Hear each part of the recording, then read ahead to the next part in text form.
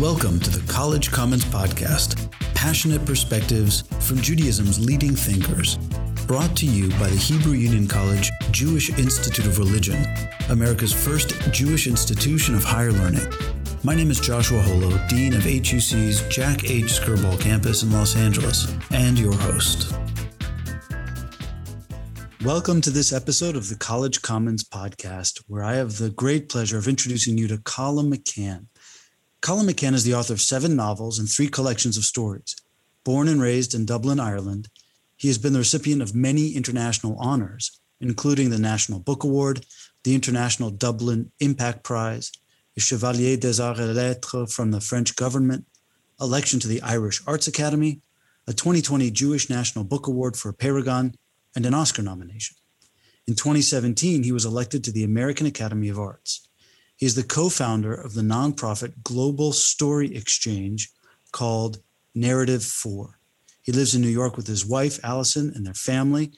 And indeed, he joins us from the streets of New York, where we may have some interference in the course of our conversation, but we very much look forward to talking to you, Colum. Thank you for joining us. Such a pleasure to talk to you, Josh. Let's begin by talking about the book itself, which will lead into the relationship that undergirds it.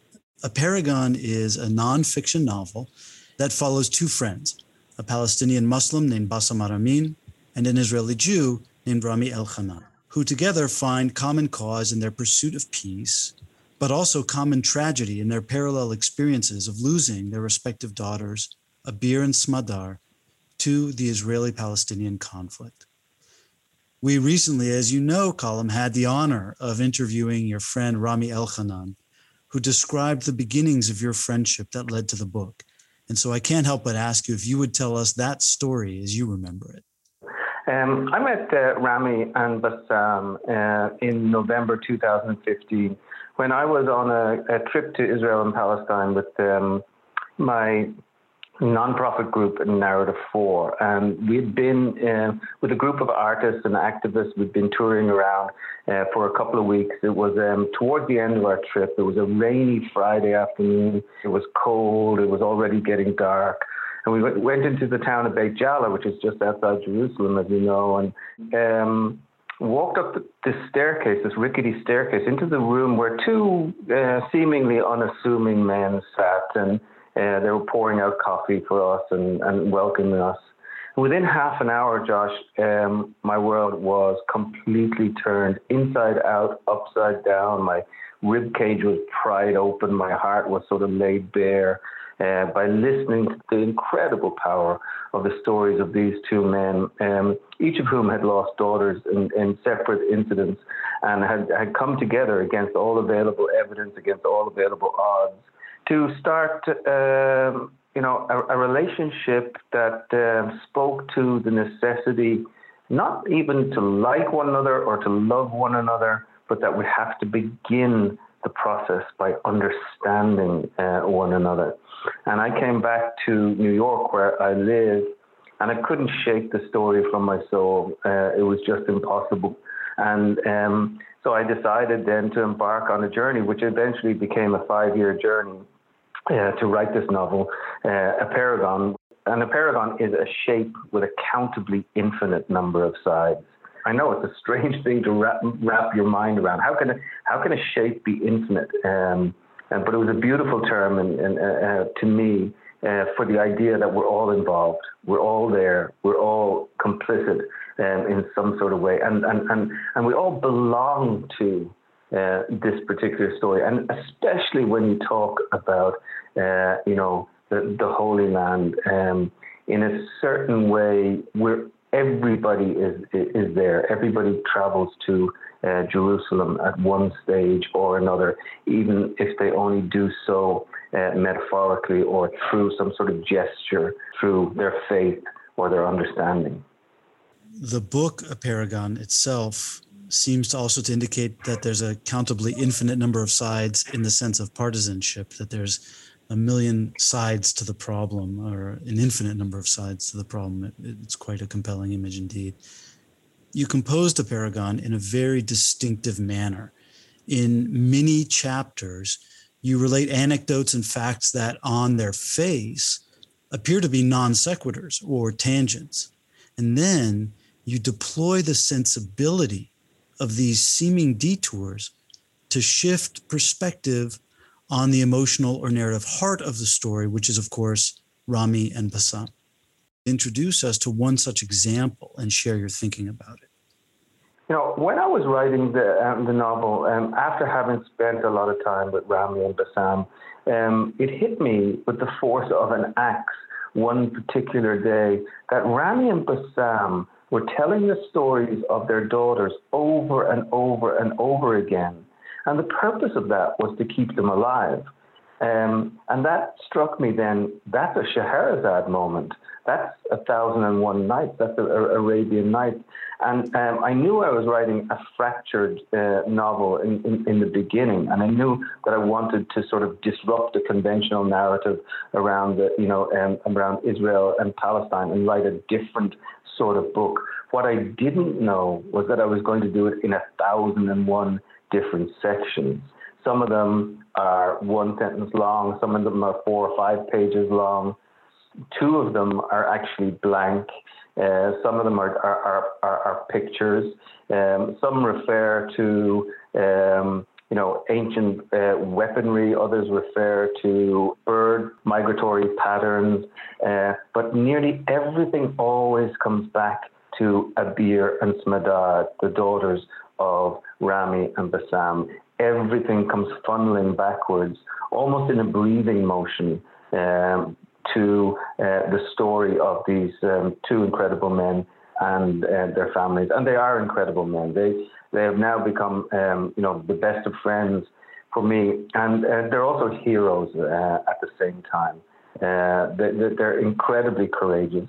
They use the force of their grief as a weapon for understanding. And they travel around the world. They've come to the United States. They go around Israel. They go to parts of the West Bank, and they go to Ireland. They go to Sweden, and so on, telling this story over and over and over again. And I heard it so many times that each and every time I heard it affected me deeply. There was nothing theatrical, rehearsed, or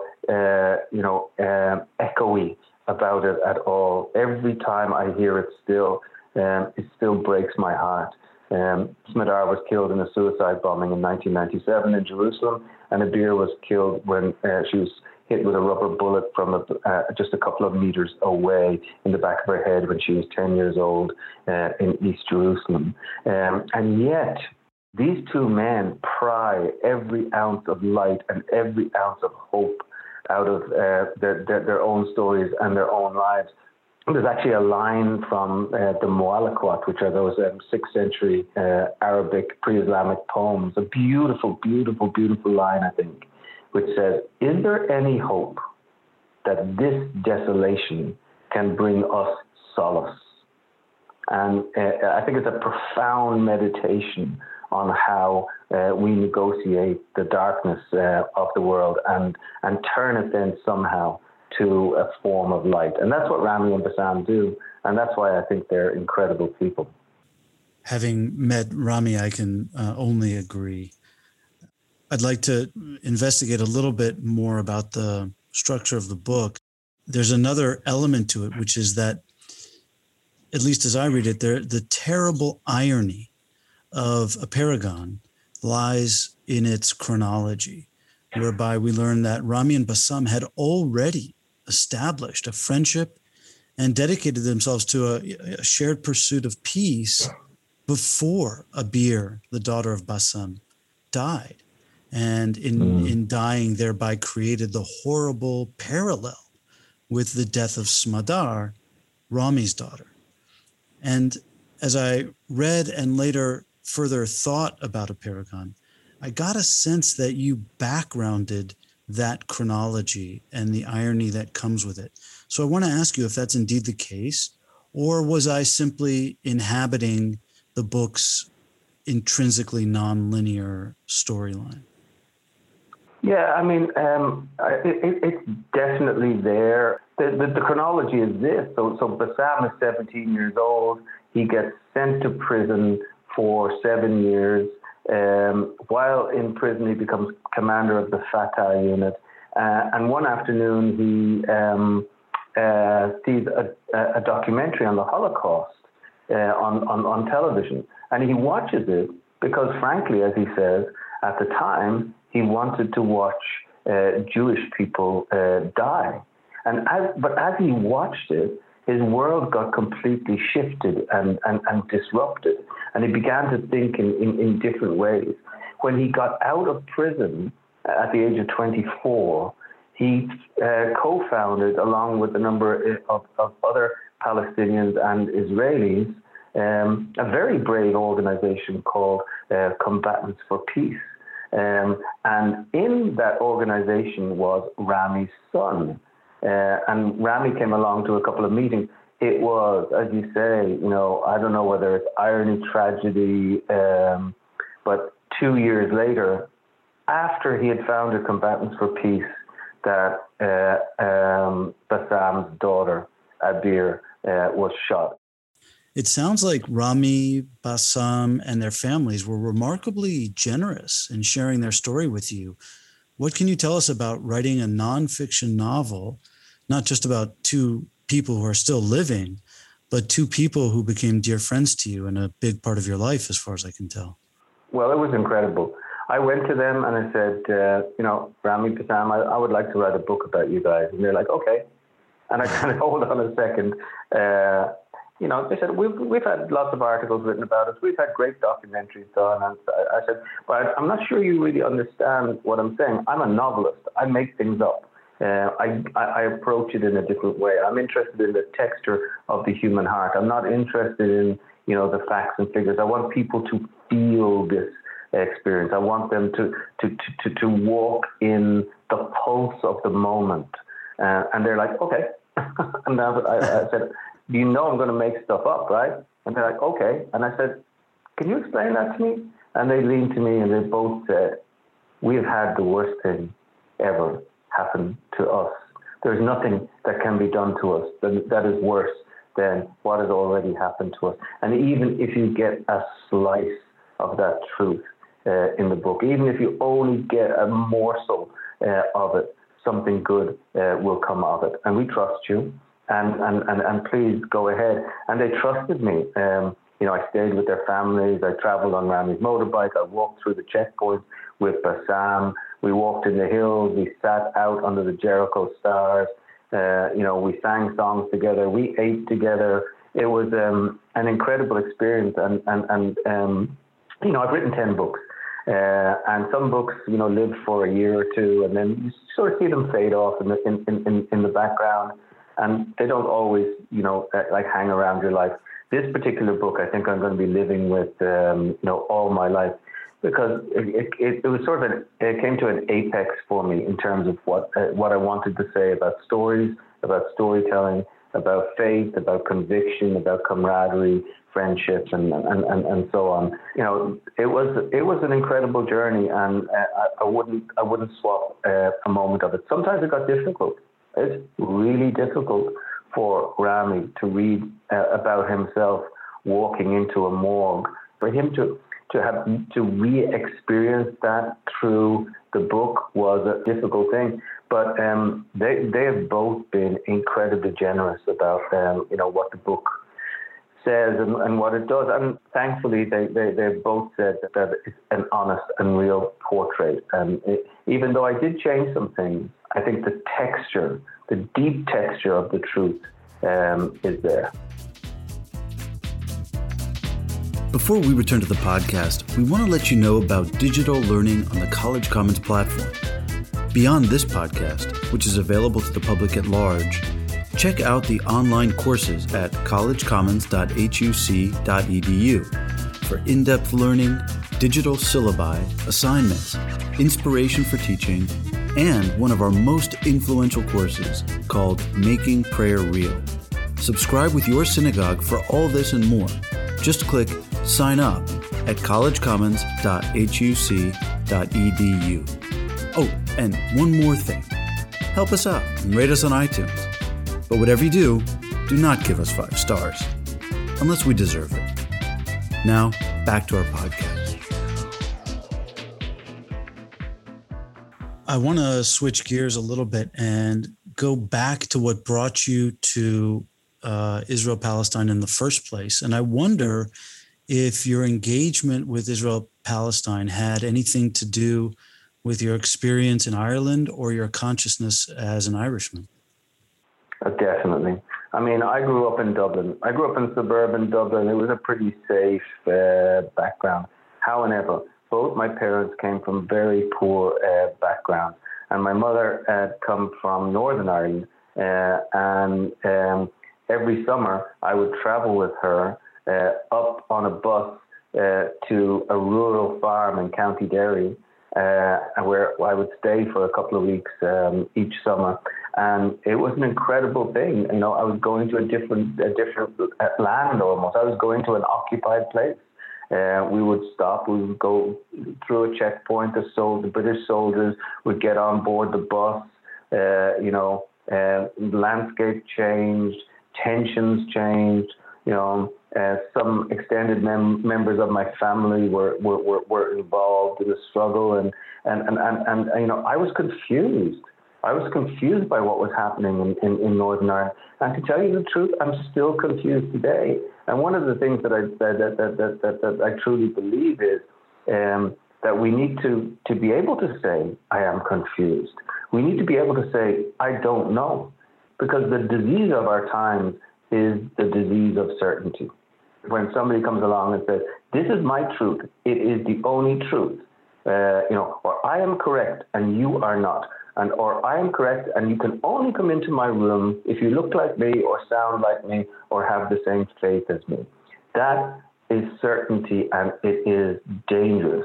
Whereas uncertainty or curiosity is so much braver, so much bigger, so much more faith-filled, in fact. And I'm always reminded of Walt Whitman, who said, do I contradict myself? Very well, then. I contradict myself. Mm-hmm. I am large. I contain multitudes.